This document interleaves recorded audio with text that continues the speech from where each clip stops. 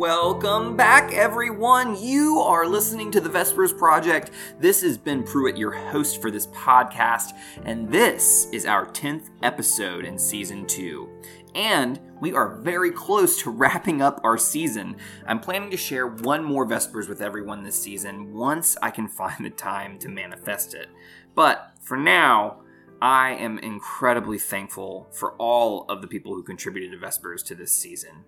Just a reminder, the Ark of E kindly hosts this podcast and makes all of this possible. Any donation on Patreon would make this process a little bit easier.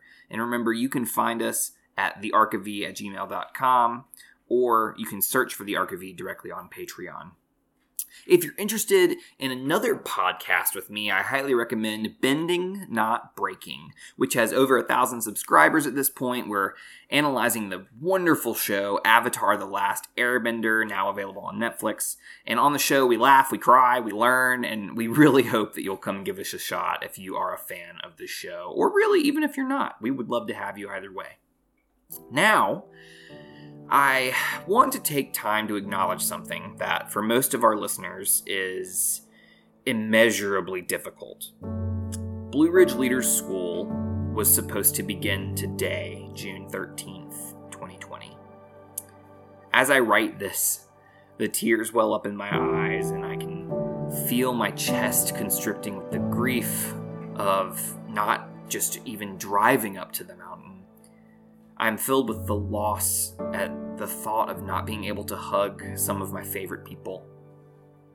And I just want to say to all of us, including myself, that our pain is real. Do not hide that pain. Do not temper it. Let it be the crucible of compassion as we imagine the pain of all those affected by COVID-19. The Vespers Project today is sharing a Vespers on the lens of anxiety.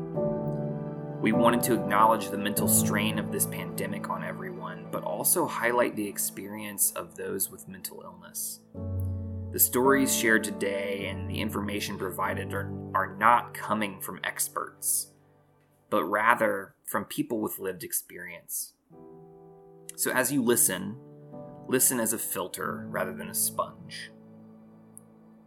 Join me as we listen to Alexandra Burke's Vespers on anxiety.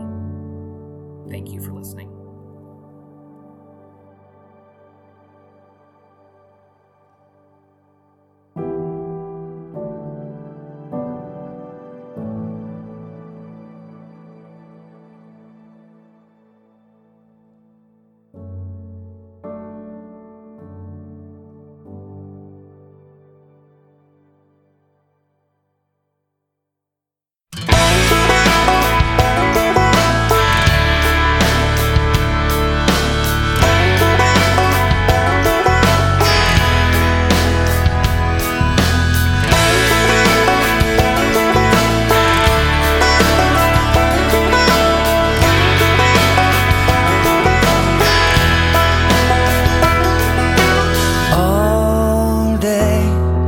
Staring at the ceiling, making friends with shadows on my wall. All night, hearing voices telling me that I should get some sleep, because tomorrow might be good for something. Hold on, feeling like I'm headed for a breakdown, and I don't know why, but I'm not crazy, I'm just a little unwell. I know right now you can't tell, but stay a while and maybe then you'll see a different side of me. I'm not crazy, I'm just a little impaired. I know right now you don't care, but soon enough you're gonna think of me and how I used to be me.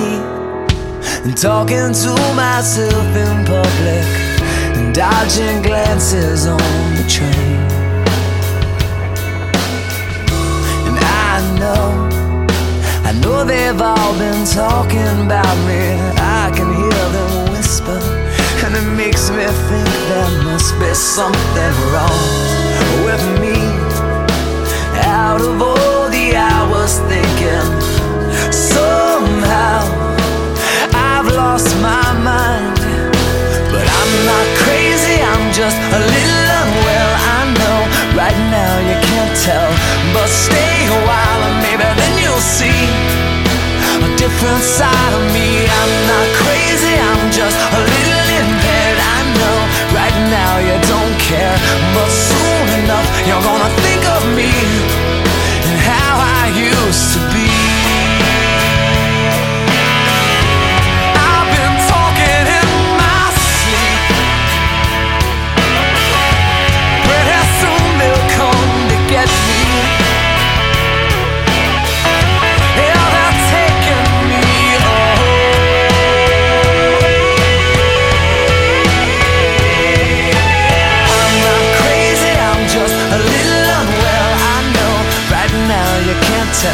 But stay a while and maybe then you'll see a different side of me. I'm not crazy, I'm just a little impaired. I know right now you don't care, but soon enough you're gonna think of me and how I used to be.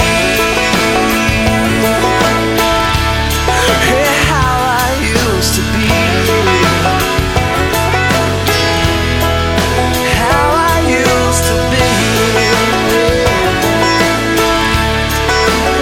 Just a little longer, how I used to be, how I used to be. I'm just a little.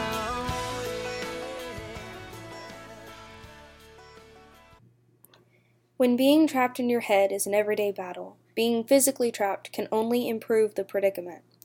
I say this sarcastically, of course, because for those of us who face this dilemma, social distancing is hurting us as much as it could be helping the world.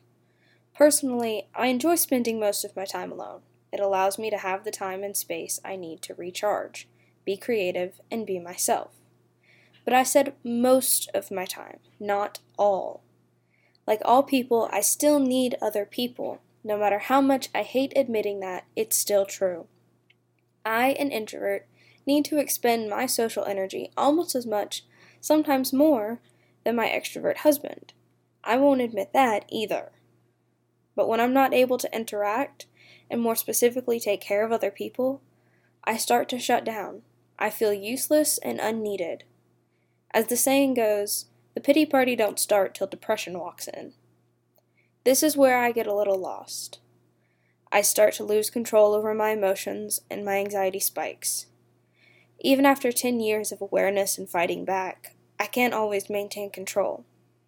But there's always more to learn, and there are always new challenges that will break us. That's why it is so important for us to have a safe place. Sometimes that's an actual place, or it's a person. Only you can decide what safe place means for you. It's okay to break and to be vulnerable there. You don't have to be strong there. You can let yourself fall apart. Help me. It's like the walls are caving in. Sometimes I feel like giving up, but I just can't. It isn't in my blood. Laying on the bathroom floor, feeling nothing. I'm overwhelmed and insecure. Give me something I could take to ease my mind slowly. Just have a drink and you'll feel better. Just take her home and you'll feel better. Keep telling me that it gets better. Does it ever? Help me. It's like the walls are caving in. Sometimes I feel like giving up. No medicine is strong enough. Someone help me. I'm crawling in my skin. Sometimes I feel like giving up, but I just can't. It isn't in my blood.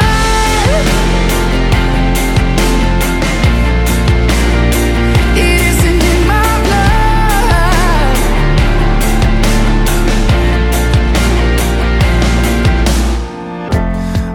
through my phone again, feeling anxious, afraid to be alone again. I hate this, I'm trying to find a way to chill. Can't breathe, oh, is there somebody who could help me? It's like the walls are caving in. Sometimes I feel like giving up. No medicine is strong enough. Someone help me.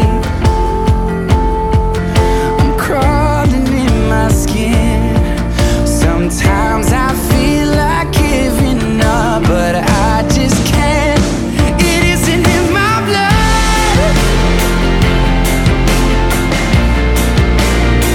It isn't in my blood.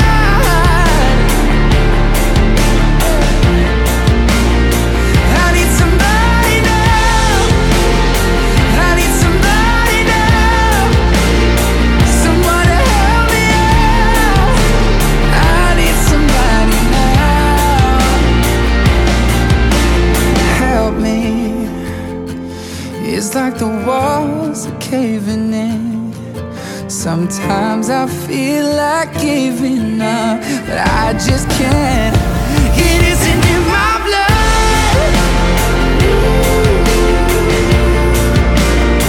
It isn't in my blood. It isn't in my blood. I need somebody now. It isn't in my blood. I need somebody now. It isn't in my blood.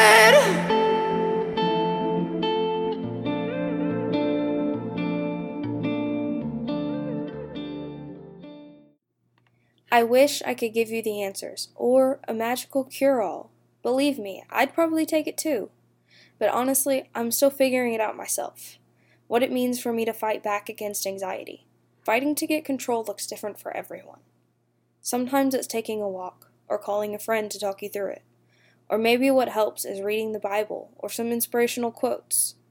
Sometimes you might just need to sing really loud in the shower, or punch something. I can attest to both being quite therapeutic. Whatever way we fight our mental illness is our own, but that doesn't mean we are alone. Even now, when we are at least 6 feet apart, we are still going through this together.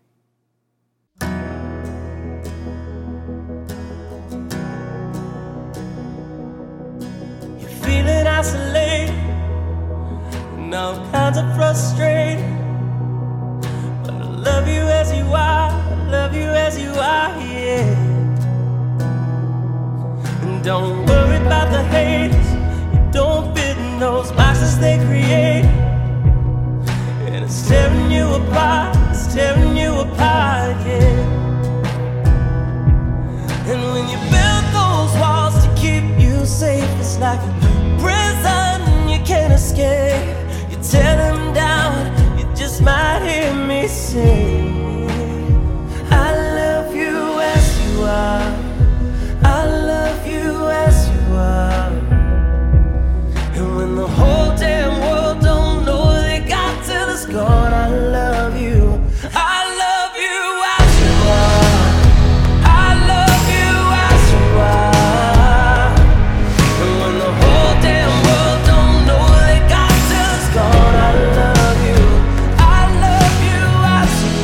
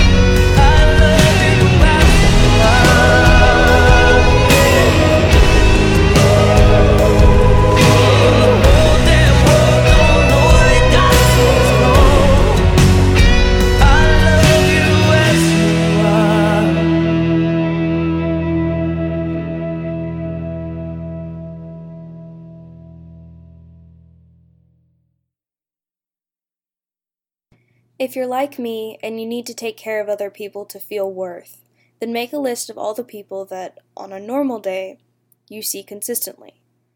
Use that list to write and send each of them a note, or give them a phone call, or even just a text that you are thinking about them. You can do this daily or weekly. If you have friends that you always work out with, do a yoga session over Zoom. You can also use Zoom to cook and enjoy a meal together. Maybe start a book club, or even write a song together. And then, when you need time alone, you're already in your own space. Do what you need to do. Whatever you can do today is enough. If that is just making yourself some cereal and watching reruns all day, great. Take your time. If that's giving yourself a spa treatment, great. Take your time. If that's throwing paint on the walls, great. If you're throwing a Zoom, FaceTime, or Skype party, great. Do what you need to do. And when you don't know what to do, that's okay. When you can't do anything, that's also okay. We are all handling this in our own way. I can't get through this the same way you are. Just like you can't get through the same way I'm trying to get through this. Like I said, we all fight back in our own way, but we are not fighting alone. Your story is important. Don't close the book before it's over. It may be calm before the storm, but after a storm is when you get the best sunrises. I used to live in the darkness, dress in black, act so heartless, but now I see that colors are everything.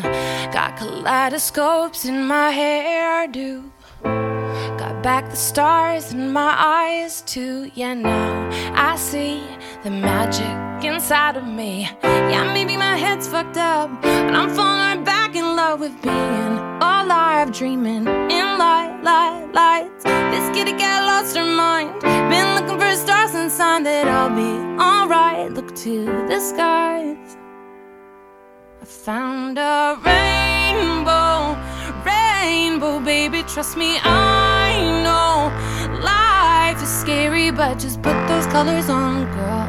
Come and play along with me tonight.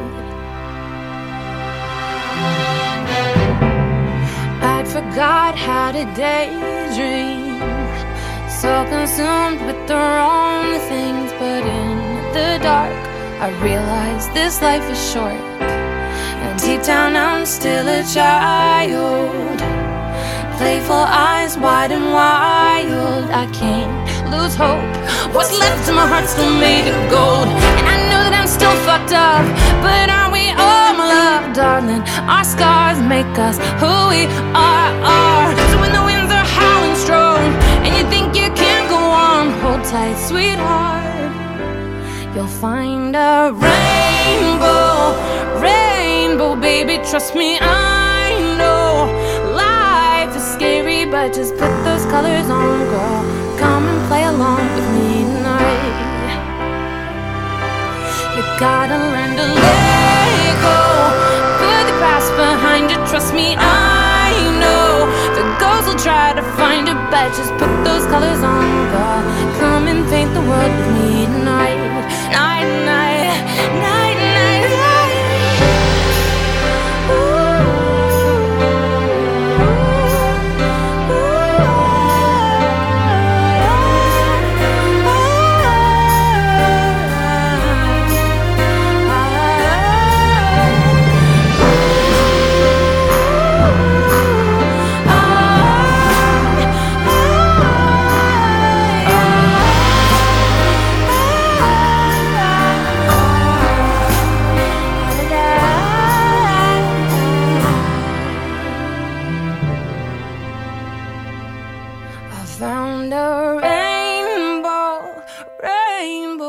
Trust me, I know life is scary, but just put those colors on, girl. You gotta learn to let go, put the past behind behind you. Trust me, I know the ghosts will try to find you, but just put those colors on, girl.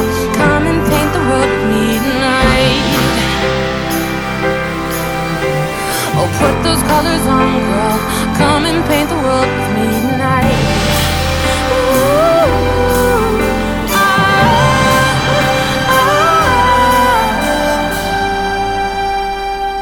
come and paint the world with me tonight.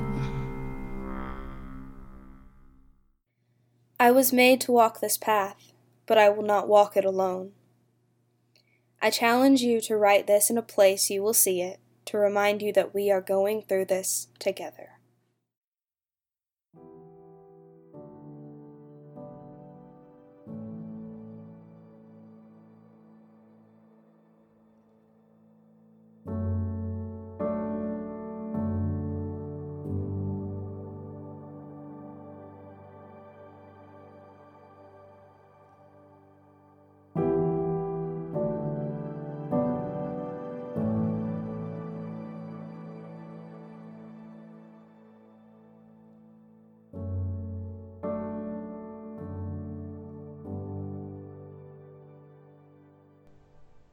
All right, everyone. Thank you so much for listening to this Vespers, especially in this time. We are so grateful to Allie, and she is with us right now. So I want to give her an opportunity to tell us about her. And Allie, thank you for being here.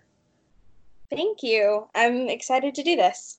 I am Allie Burke, or Alexandra Burke, but I'm recently married, so most of you will probably remember me better as Allie Knox. I attended Blue Ridge Leader School for 7 years, which is where I met my husband. And my Vespers comes from the life that I have experienced. The anxiety I was born with has been shaped and amplified by various traumas that I have endured.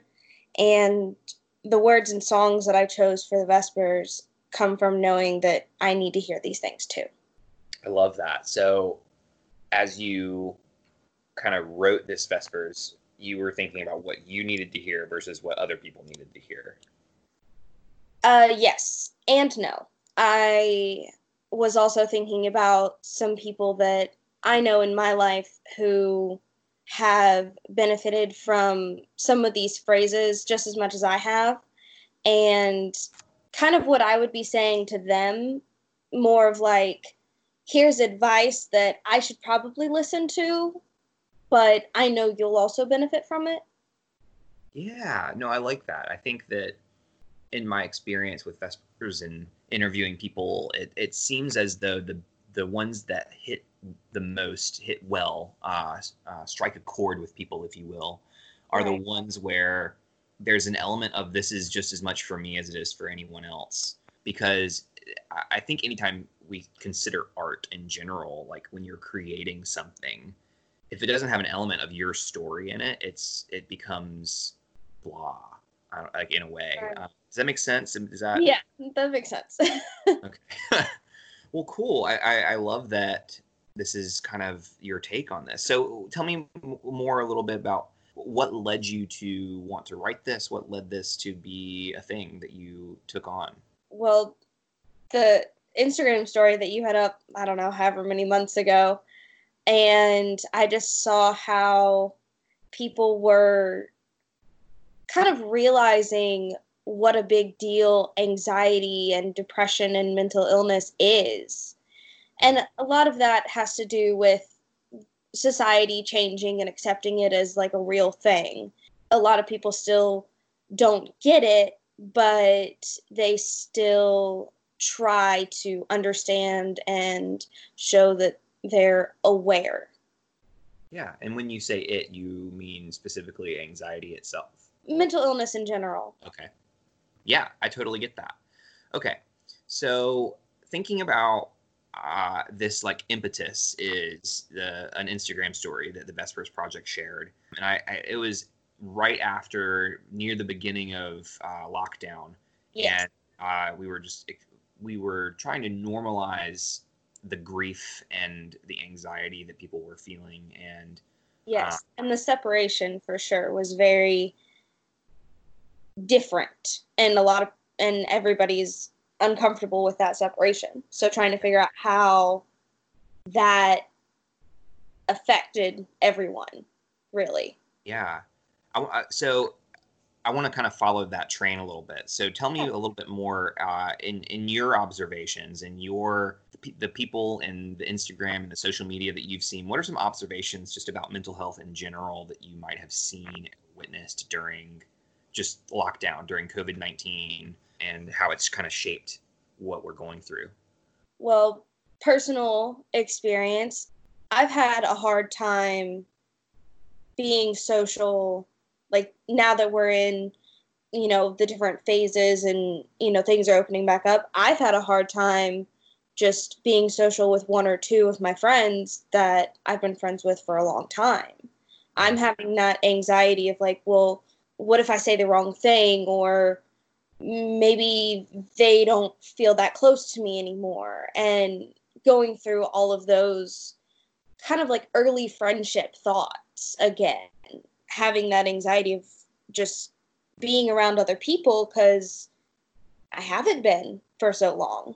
And so it's a weird feeling of like, I want to be around these people, I want to be close to them, but how do I do that when I haven't done it in 3 months, 4 months? Yeah, so what I'm hearing from you is the stories that you are telling yourself, whether they are true or not, are manifesting as anxious feelings, right? And so when you tell yourself those stories, how does your body react? Like, do you feel anxiety in your body? And if so, like where and how, or is it just a mental thing for you?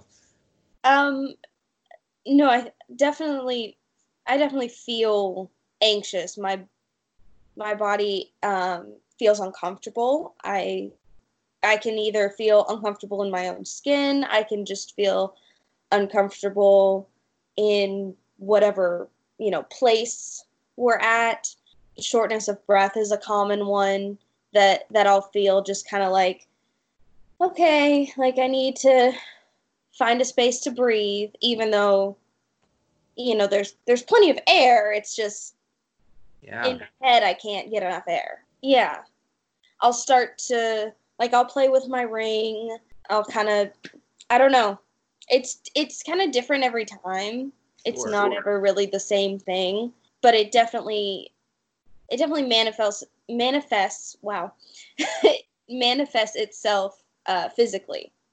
Yeah, so for me, when I'm feeling anxious, typically what will happen is like I notice I'm clenching my chest, and so it kind of is a similar feeling of I don't even realize that I'm not breathing until I realize that I'm holding my chest. And in my extreme cases of anxiety, I will have like irritable bowel, and I won't be able to like use the restroom in a normal way. And I noticed that a lot when I was in school and I had to perform. I wouldn't feel nervous, but my body would be reacting more than my mind would. And that was really weird feeling for me, where I was like, I feel fine, and then my body's freaking out because the body keeps the score, right? The body's where everything is real.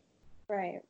It's kind of like when you're backstage, you can see all of the people who are out there watching you, and you're like, oh no, I have to go out in front of all of them. But when you walk on stage, the lights are so bright that you can't even see them there anymore. So it's just like dress rehearsal. Yeah, and in a way, if I create a metaphor for that during this lockdown, that really strikes a chord with me in terms of, and tell me if this is relatable for you, but when we're like, oh no, I have to go out in public.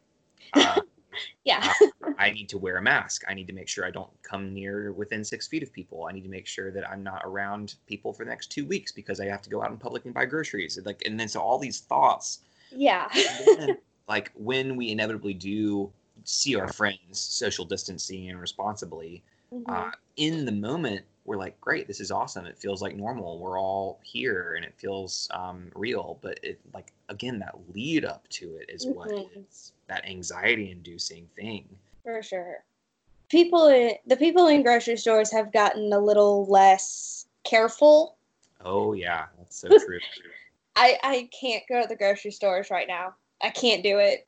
Yeah. I did not go because we were at Target the other day or something, and having the mask on and then having all the people really close to me. Yep. I was just like, leave the groceries, get me out of this store. Yeah. I can't be in here anymore.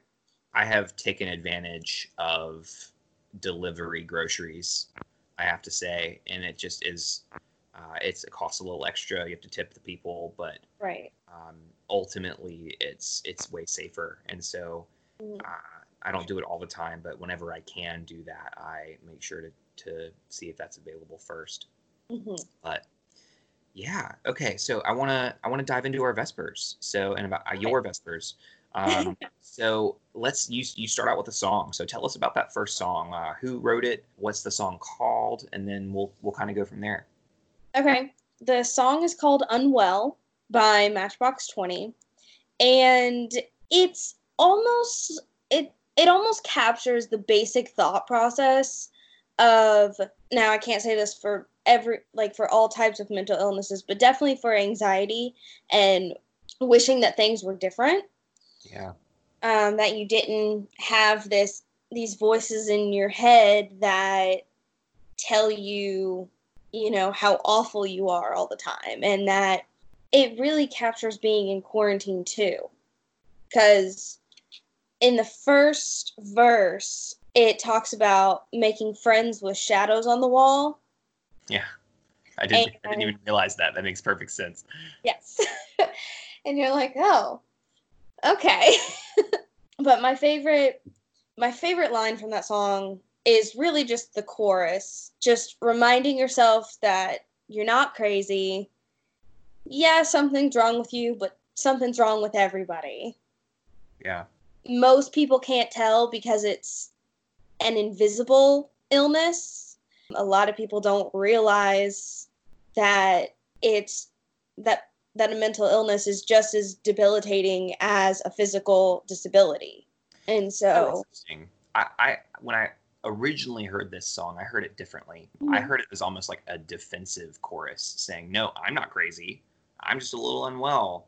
I know right now you can't tell that I'm not crazy, right. but like just wait a while, maybe then you'll see like a different part of me." And so like it's almost like I'm not crazy. I'm just unwell. It's like a defensive, and the way that you're describing it feels different. It's almost like I'm not crazy. I'm a little unwell, and it's almost an acknowledgement of this is who I am. Does that make sense? Yeah. And it depends on the person. It could mean both. And that's what's great about the song is it can be defensive, it can be an encouragement, it can be an awareness. It can be an anthem if you need it to be. Yeah. But that's what's great about the song. Yeah, I'm gonna tell a pretty somewhat funny story of, at least I thought it was funny, about the song. When I was really young, I was in the car with my mom, and we played a game where we were on the radio, and we were flipping stations, and we were saying, "Oh, this next song represents you. This next song represents me. This next song represents my sister," and we flipped it. And this song came on, and we both just busted out laughing because we were like, "Oh no!" And then we immediately stopped the game because it was like nobody wants to be associated with this being your theme song. But at the same time, like some people can claim this as their theme song, and it be. But I want to give people the option to claim it rather than assign it to them. If you know what I mean? Yeah, that makes sense. But anyway, that's a little anecdote about this song. So I laughed a little bit the first time I heard the Vespers because I was like, oh, because that's how I associate this song. Yeah, and I mean that's a fun memory to have with it. Yeah, playing a game with your family, that's fun. Absolutely. Okay, so after your song, you kind of dive into this. You express your need for people, but also acknowledge being an introvert. And I'm gonna be real. This is like me to my core. And so like I in quarantine have been thriving in a way because I I still have, like, I have a roommate. I have access to, like, I've done a few really awesome together in quarantine classes with some leaders that's been really successful, and they're super cool. And that's been a really excellent source of community. And I'm like, I'm thriving on that amount of like connection. And sure, do I wish I had more? Yes.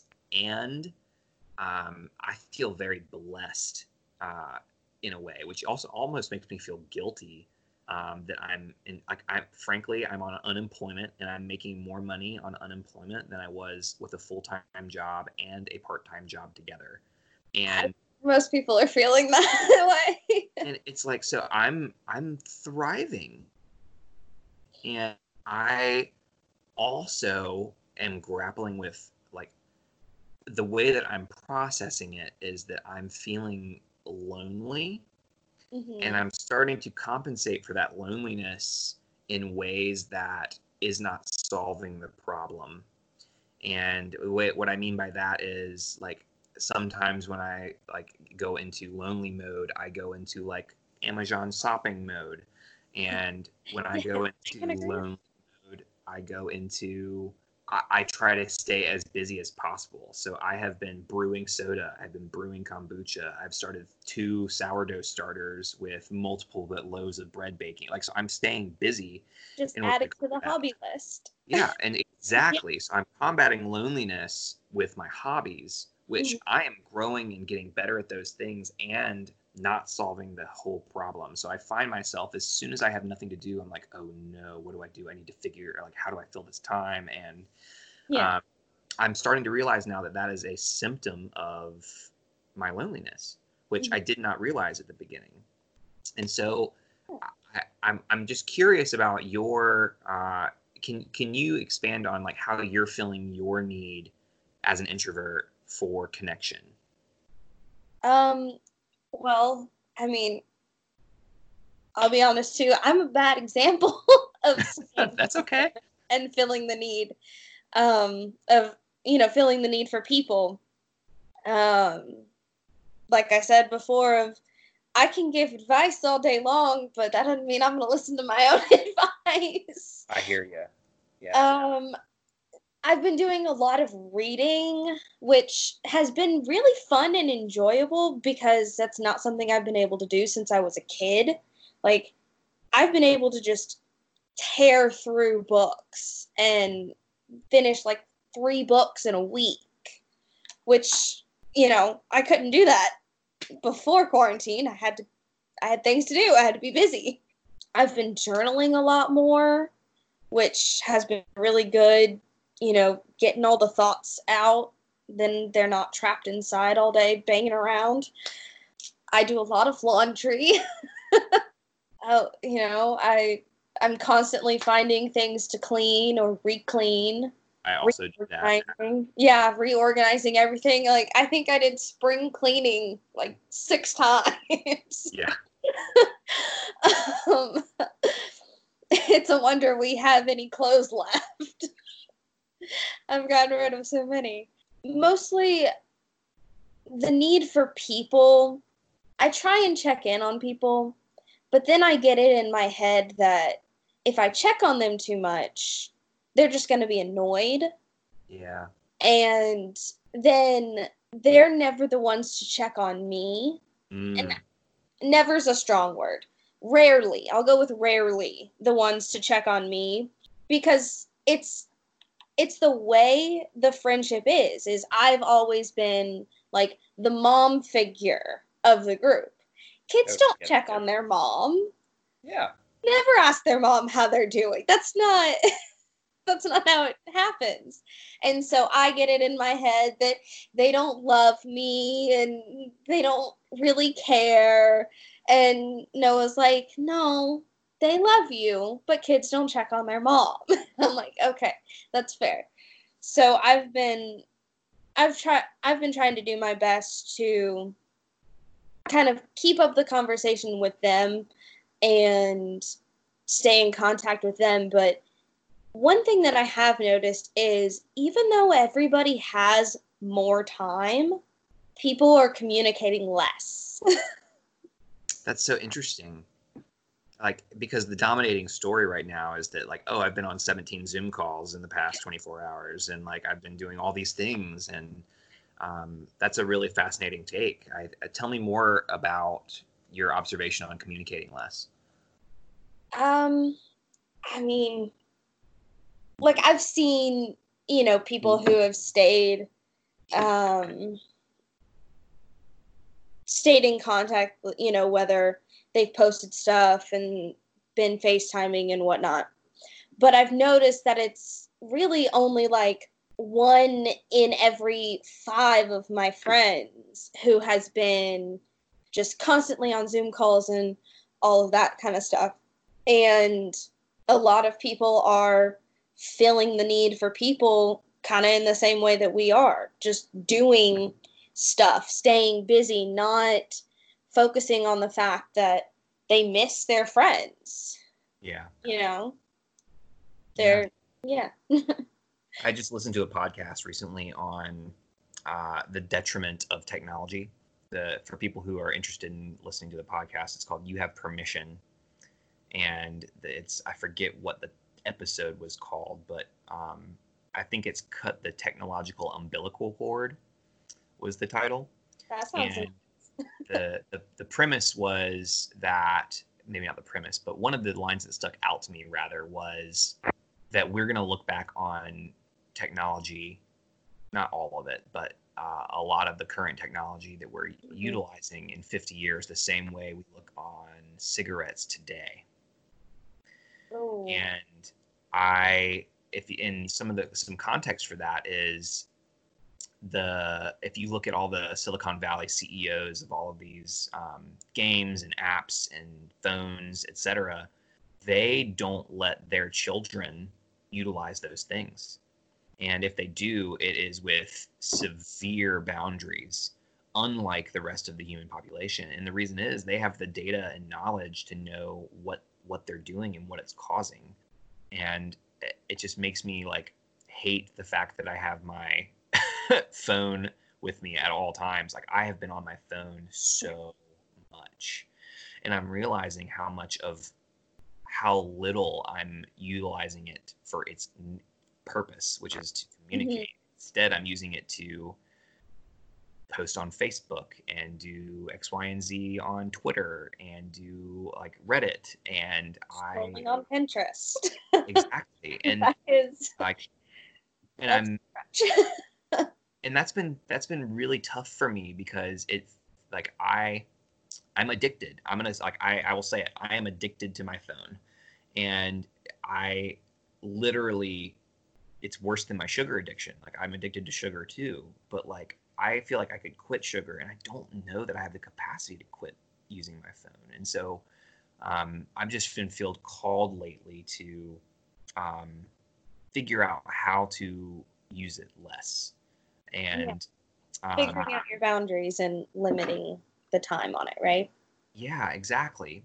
But one of the things that has also come up during quarantine is that I've had more phone calls with people and FaceTime calls with people than I ever had before quarantine, because I never called people because I typically don't like phone calls, but I've had hour-long phone calls with people, and I've had hour-long FaceTimes, which is unheard of for me. And so it's both. It's yes and. I think I have been communicating more than I have in different ways, but also I have been communicating less in different ways. And I wonder how true that rings for other people as well.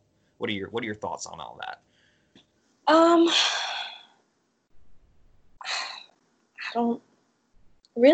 don't know. I'm sure it's probably a 50-50 situation, that people are communicating more because they don't really have another option, but also people are communicating less too because, well, they don't get to see their friends in person, so they fill the time with other things. Yeah, fascinating. Yeah, it's probably 50-50 on that.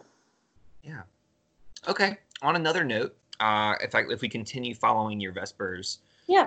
One of the things that you say pretty soon after that was, you say only you can decide what safe place means for you. Mm-hmm. And this feels really important to me because so many scenarios and places, especially in the work that I used to do with the Y, was like, this is a safe place. And tell me more about what you meant by that. I think a lot of places do get presented as a safe place. They will say things like, oh, this is a safe place for you to, let us know when you're having a bad day and things like that. But very rarely are, I'll say, public places willing to follow through on that safe place statement. Workplaces, I mean, really work is kind of the top there, because they'll say things like, oh, just let us know if you need to take a day and recover. But they're not actually willing to follow through on that. It's more of, well, you sold your soul when you applied, so you gotta do what we need you to do, because we're the bosses, so we know what's best. Yeah. You still have to come into work. Those kinds of things. It's so interesting because like that is a toxic work environment, right? Where the practiced values are not the professed values. And it's terrifying because I've worked in that, right? And I think what makes that difficult is knowing where the people are coming from, especially if I think about it in terms of pandemic right now. Like thinking about, employers who, I can imagine an employer being really upset with an employee who, we just opened back up, and they're like, nope, I'm sick, or nope, I'm going to take some vacation time. And I'm like, this is not the time to do that. And like, and so, but at the same time, it's like, it's their right if that's something that they need. And so like, there's this pros and cons situation where I see how important this is for you, and that's just costing you more money as an employer. Right. But the person who's the employer is the person of privilege. And so in that moment, it's their responsibility to be the bigger person. I hate that phrase, but but I know what you're getting at, of like, it's, you don't live to work. You work so that you can live your life, so that you have the finances to actually live and enjoy life.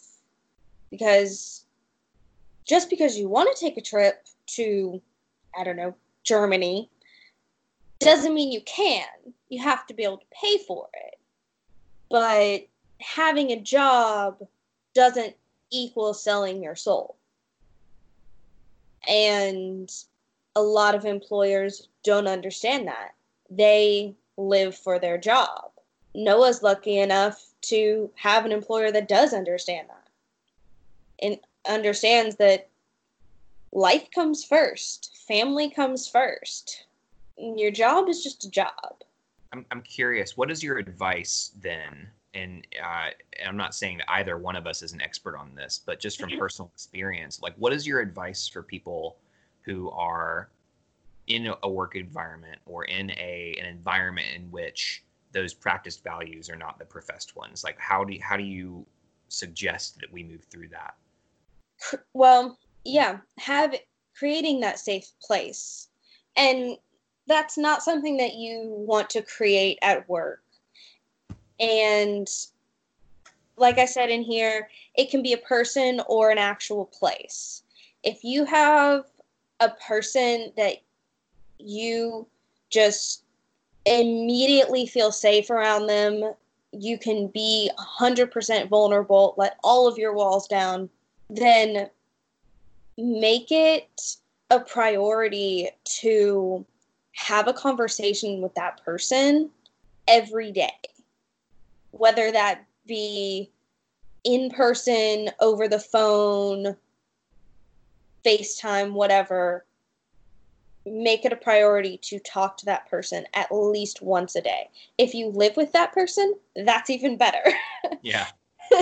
because I'm lucky enough to have that situation.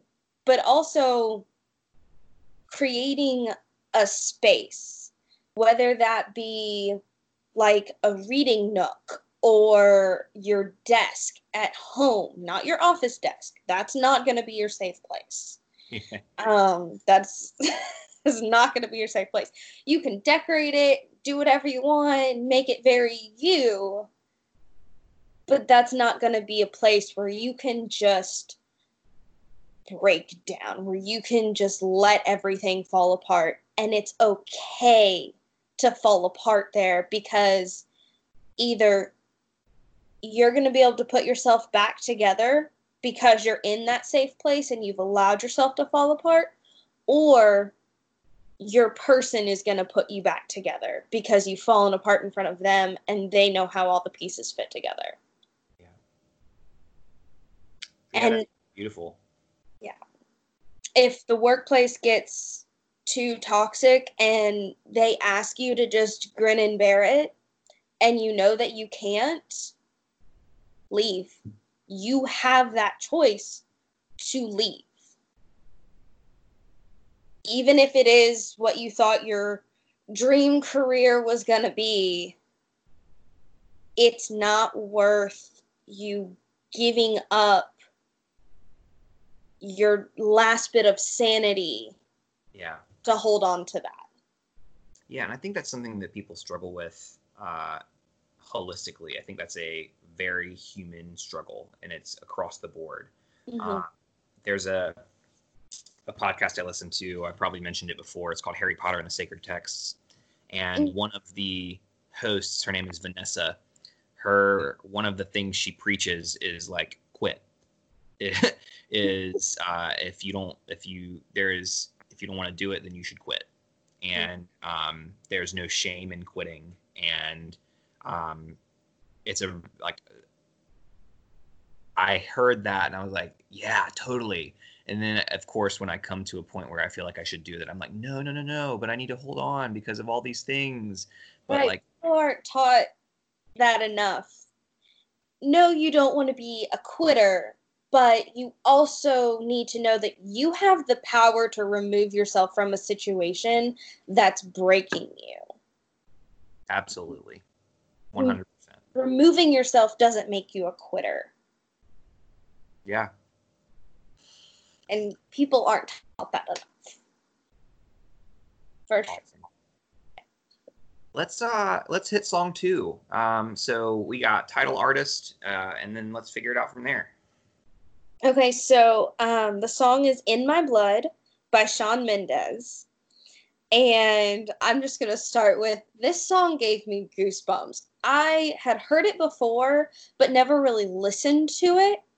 And so when I was going through my Spotify playlists, I had picked a song, which was Head Above Water by Avril Lavigne.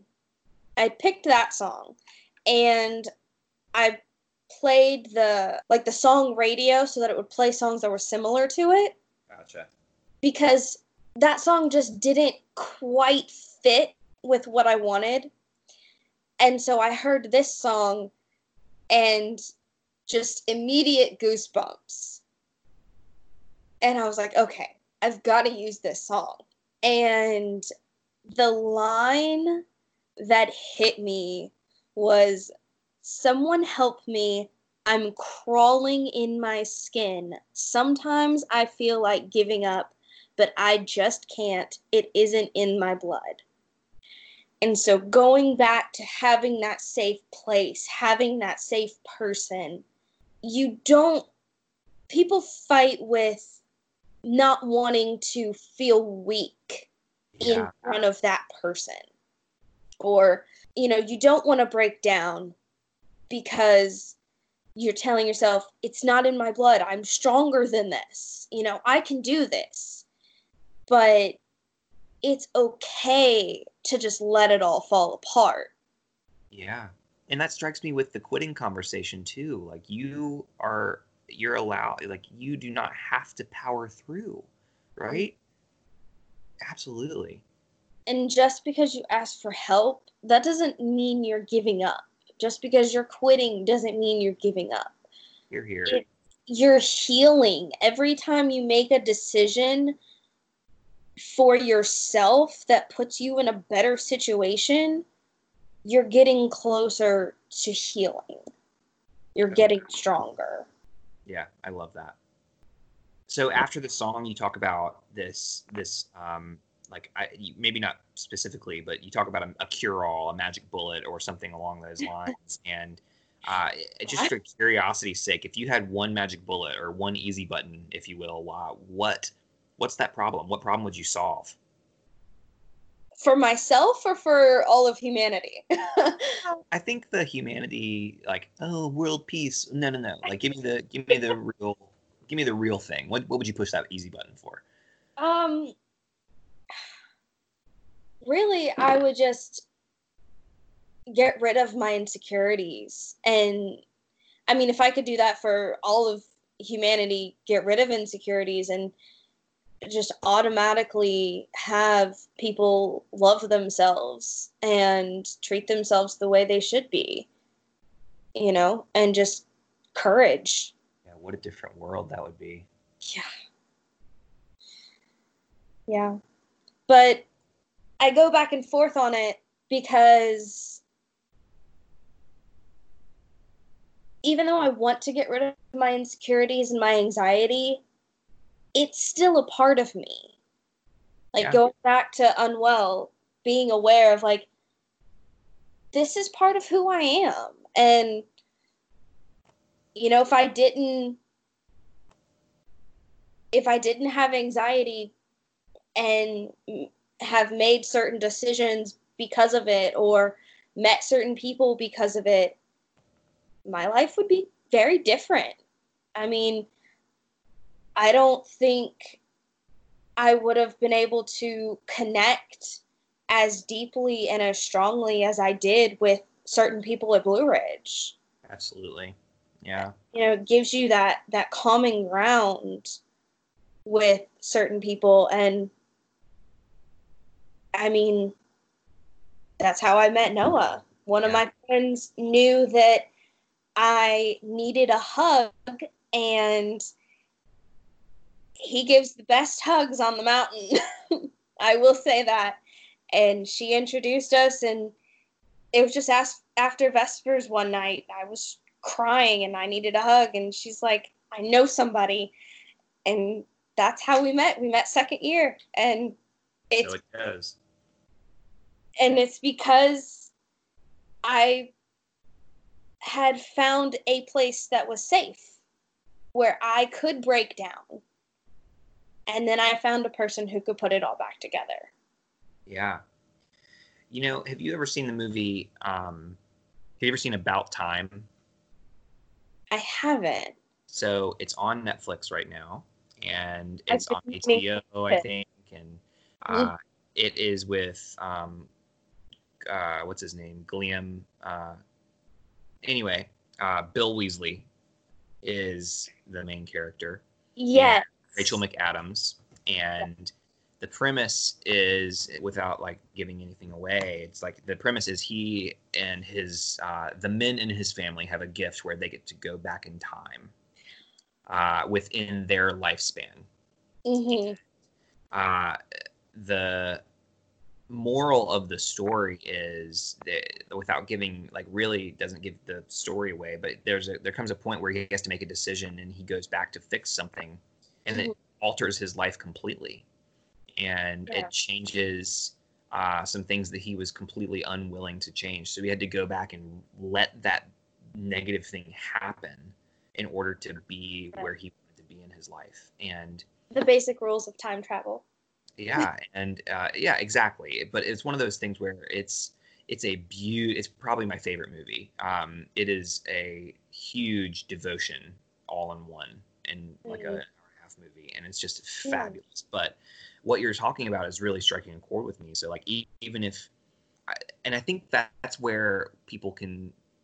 It's hard sometimes for people to express gratitude and feel gratitude for their illness and for their mental capacity, whether that be full or less than, but um, those diverse abilities that we have uh, are what give us our lives, and that's what builds the connections that we have. And you illustrated that beautifully with your story about Noah. But I think it's those moments where if you realize what would be different if you didn't have that mental illness, that's where that gratitude can come in, of being thankful for what you do have because of it. And it's not at all justifying like, okay, I'm glad I have this illness, but rather it's giving you a chance to appreciate what you do have.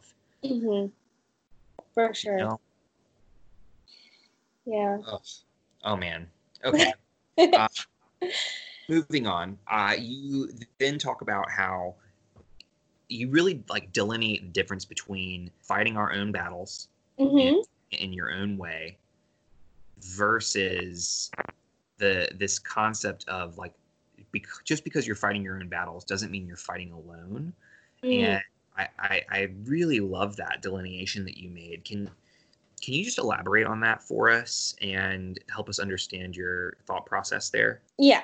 So everyone does fight back against their mental illness in their own way, because only you really know how to combat it. And also because mental illness doesn't affect everybody in the same way. So I'll use myself and Noah again, just because I know our situations. When I have a depressive episode, it manifests in a way that kind of makes me standoffish and mean.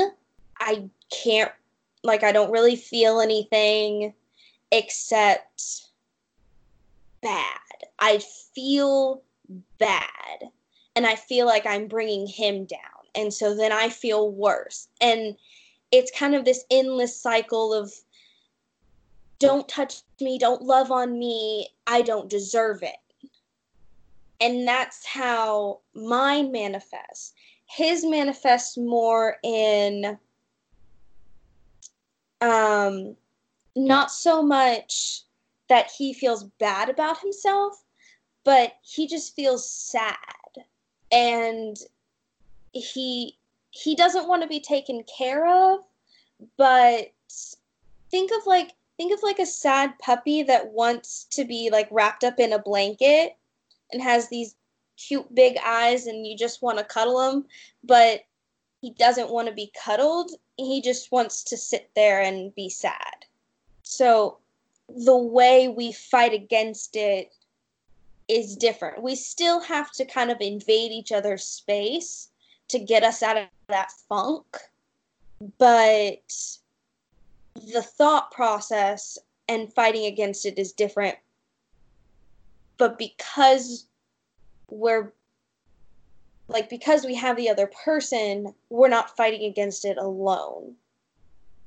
And then on a global scale, it's more of just knowing that other people out there experience some of the same things that you do. And knowing that you're not the only one who falls apart, who has anxiety attacks, who, can only go to work 2 or 3 days a week instead of the, 5-day, 8-hour days. Yeah. So what I'm hearing from you is all of us are fighting, whether we are fighting mental illness or frankly, whether we're fighting the patriarchy, like we're all fighting in a way. And so like the human condition is that we are all struggling, and none of us are alone in our fight. Right. And so for those of us who are struggling with mental illness, it's a realization that I'm not the only person with this condition, and I am not alone. And there are people out there who are struggling, and there are people out there who are fighting through.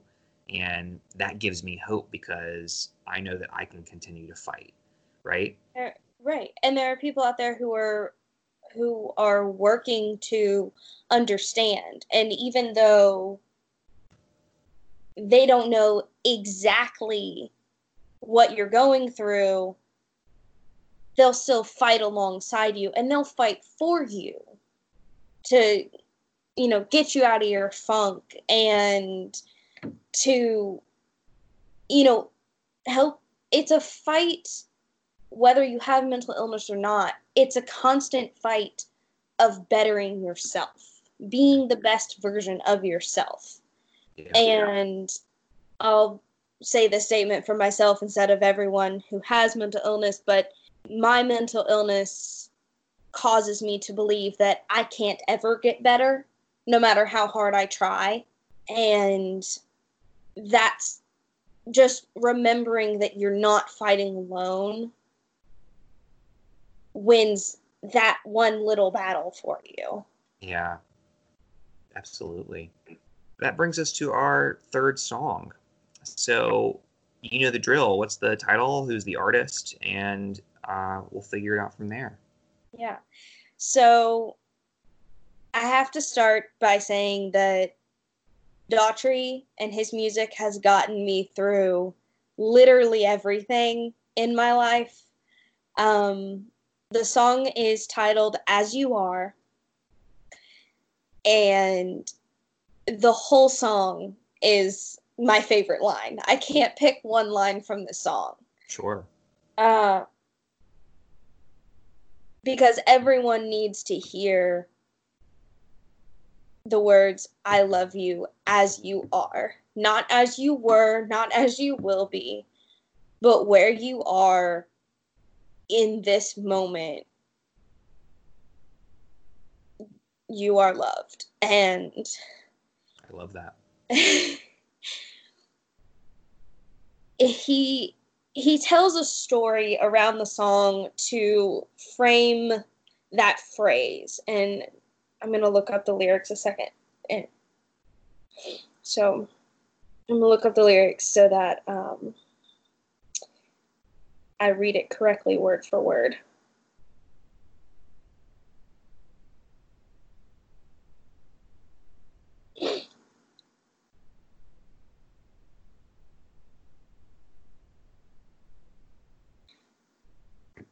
So he starts by saying, you're feeling isolated and all kinds of frustrated. Everyone has felt that in their life, whether or not they have mental illness. Everyone has felt isolated. And everyone gets frustrated with that and frustrated with themselves. And don't worry about the hate. You don't fit in those boxes they create. And then this part goes back to being in your safe place, allowing those walls to come down, and having that person who is fighting the battle with you. And when you build those walls to keep you safe, it's like a prison you can't escape. You tear them down. You just might hear me say, I love you as you are. And so the story he's built around it is calming and gentle and convincing us that we deserve to be loved. And he's not saying that he might say it. He's saying that he's already saying it, but we can't hear because our walls are up. Yeah. So if we tear those walls down, we're going to hear him say that. But we have to tear them down first. We have to fall apart so that we can hear it. He just has a way with words that blows me away. Yeah. I think that every time that was when I was working at summer camp, my first thing on the first night I would tell my trainees when I was at resident camp was that I love you. And it may not feel like it because we just met, and I didn't just meet all of them, but for many of them, it was like, Right. probably don't believe me, but I'm going to do my best over the next 3 weeks to prove it. And I want you to know that no matter where you are, who you are, and however you are right now, I care about you and I love you. And there were moments where they hadn't heard that from anyone, and like including their parents, and it's so tragic to think about that. Like, oh my God, what a humbling experience to hear that. But I think we can't do any wrong by putting more love into the world, and I think we have to mean it. I don't think we can just say it just to placate people. But I think that if we can create a container in which people can believe us when we say I love you, then we're making the world a better place.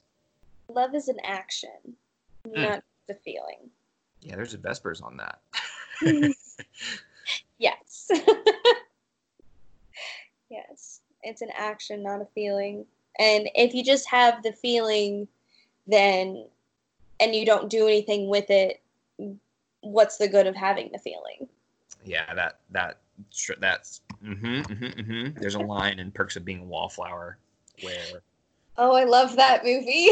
right? So where Hermione, Sam slash, oh my God, Emma Watson says something in the book. It was written more poignantly, but essentially, like, Logan Lerman has been like in love with her all year long, and she's like, "Why didn't you ask me out?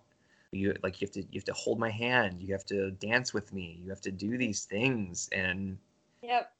he was like, "But you told me not to." And like, it was just this really gorgeous thing of like, oh, it's so beautiful. But y'all, if you want some stories around that, like actionable things, like that is a beautiful story, and I highly recommend The Perks of Being a Wallflower. There's so many feelings. It's such a good movie. Oh, and a book. It's a beautiful And book too. yes. But the movie does it justice, so I would recommend. That's very not often is that true, but I think it did. Okay, moving on. So this, I think, plays a really nice segue. You offer actionable ways on how to act on our needs, and so like we have needs, and if you don't act on them, it's the same as like you having love but not acting on it, right? And so the examples you provide are like Zoom workouts with friends, or text messages to friends, or etc. So like I'm curious, because there are going to be people who have this feeling. Like, what do you say to the people who argue that it's just not the same? Like, doing a Zoom workout with your friends is not the same as, it's like text messages aren't the same as talking in person. Like, what are your thoughts on how to respond to something like that? Well, I'm not going to argue with that. I'm going to completely agree with them. It's not the same, but sometimes we just have to take what we can get. I know people don't want to hear that because I don't want to hear that. But, I mean, hopefully with the lockdown phases starting, we'll be able to, break through the screen, I guess. But really, for a lot of people, like myself, I'm not ready to have, a full-on coffee date with 15 people, you know? Like, I'm okay with still just easing my way into it. Yeah. And so, yeah, sometimes you just have to take what you can get and find a way to, and this is the hard part, find a way to just have fun with it, be positive about it. And I'm saying this knowing that, like, I've done a terrible job with this, and I've just gotten sad and upset that, I can't see people, and instead of doing something about it, I just get more sad and upset. Yeah. I say this completely aware that I'm not doing these things. It reminds me of the quote from Voltaire, so from Candide, where the quote is, "Don't let the perfect be the enemy of the good." Mm-hmm. And just because you can't hang out in person doesn't mean you shouldn't communicate at all, right? like, what is the best that we can do? And you should do that, even though it's not perfect. But the perfectionist in all of us is like, well, if we can't do it, why should we do it at all? Like, I need to focus. Right. But like, it's Right. instead, it's what can we do, and how do we use that little thing to make that big of a difference, right? Yeah. Don't let the perfect be the enemy of the good, for sure. Yeah. Okay, next, you do a really cool rephrasing of the concept of taking your time. And I love how you give people permission, because I think prior to this, I had think about like take as an action word. Take your time. And that's kind of how you phrased it. You need to take it. Versus like when I typically use that phrase, it's like, oh, take your time, don't worry about it. It's a like it's more of a passive phrase. Yeah, it's exactly. It's less like, oh, don't like just it's okay, chill down, like so don't worry about it. Versus a no, do this, take your time. You need to do this for you, rather than like, oh, you don't worry about me. It's more about do this for you. And so I love how you kind of realigned that and reframed it. Like, how did that come about? Where did that come from? That actually came from Noah. He tells me that almost every day, more and more often because of being stuck at home. The time that I have at home by myself is my time, and it's my decision what I do with it. And if I decide I just want to stay in my pajamas all day and binge watch TV, then that was my decision. That's what I've done with today. And I don't have to feel bad about that. Get it, girl. If I want to paint a mural on the wall, then that's what I did today. And sometimes my decisions get made because of a lack of motivation. I might wake up, roll over, grab a book, and not leave the bed all day. Because I don't want to get up. I don't want to really do anything. And it's still my decision, whether I'm choosing to get out of bed or not. It's still a decision that I have made for myself. And that's okay. And those two phrases he says together all the time. He says, take your time, do what you want with it, and whatever you do with it, it's okay. You ever heard of Mary Oliver? She's a writer. I would recognize something she's written more than her name, probably. Likely. So this is a pretty common quote. It's, what is it that you plan to do with your one wild and precious life? And this, like, your life, you have one wild and precious life. It is your time. This is yours, right? And so, like, you saying this really strikes that chord with me of, like, you have one wild and precious life, and you spending it on placating other people or doing what you think other people want you to do is just not worth it. It is your life. It is your time, and you need to take it and utilize it, and it's yours, right? And just like giving people permission to like say F you to to the people who are trying to dominate your time, right? Yep. That's so real. Wow. Yeah. I love that. I love it.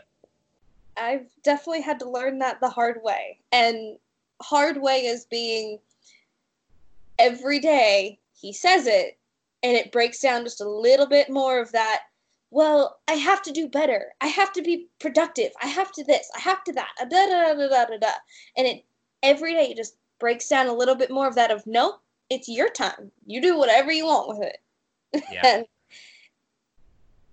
And I'm finally in a space where I'm understanding that. And it's not an easy lesson to learn. Oh, I hear you. learning. Yeah. Approaching 30 and still learning that lesson. So, yeah. And that brings us to our fourth song. So tell us about this one. So this song is Rainbow by Kesha. And this song was actually introduced to me by a friend of mine. And the line that strikes me every time I listen to it, I have it on probably all of my Spotify playlists at this point, is our scars make us who we are. And that just goes back to your battle, every battle that you've fought, every time you've, overcome every anxiety attack, all of that is part of who you are. And if you took that magical cure-all, you would lose those scars. Would you still be yourself if you didn't have those scars? And then there's also I won't say it word for word, but we're all a little messed up. There's, everybody's got something that they want to fix about themselves. Yeah. But it's part of our story. It's our path to walk, our battle to fight. No, we're not fighting alone. It kind of just sums everything up, and it's not closure, but it kind of brings it all together. And it's almost like started with an anthem and ended with a different kind of anthem. I hear you. They could both be an anthem, but for different moods, I guess. Yeah. Well, yeah. You've kind of taken us on this journey, right? You've walked us through the darkness, and now we're seeing the rainbow at the end, right? And so It's like this is an anthem for where you could be, and then this is potentially an anthem for where you could be later. So I like that. It's a nice progression. It's a nice metaphorical through line. You like this Vespers? Go ahead and give us a shout out. You can find Allie on Instagram if you want. If you're not following us on Instagram, you can find us at The Vespers Project. You can also email us at thevespersproject@gmail.com and just share your thoughts on Allie's Vespers and any point in our conversation. If you want to get in on the conversation and share some of your wisdom and thoughts or reflections on anything we said, we'd love to hear it. So thanks everybody for listening, and thank you, Allie, for being a part of this journey with us and sharing your personal journey with your mental illness and anxiety. I appreciate that. Thank you.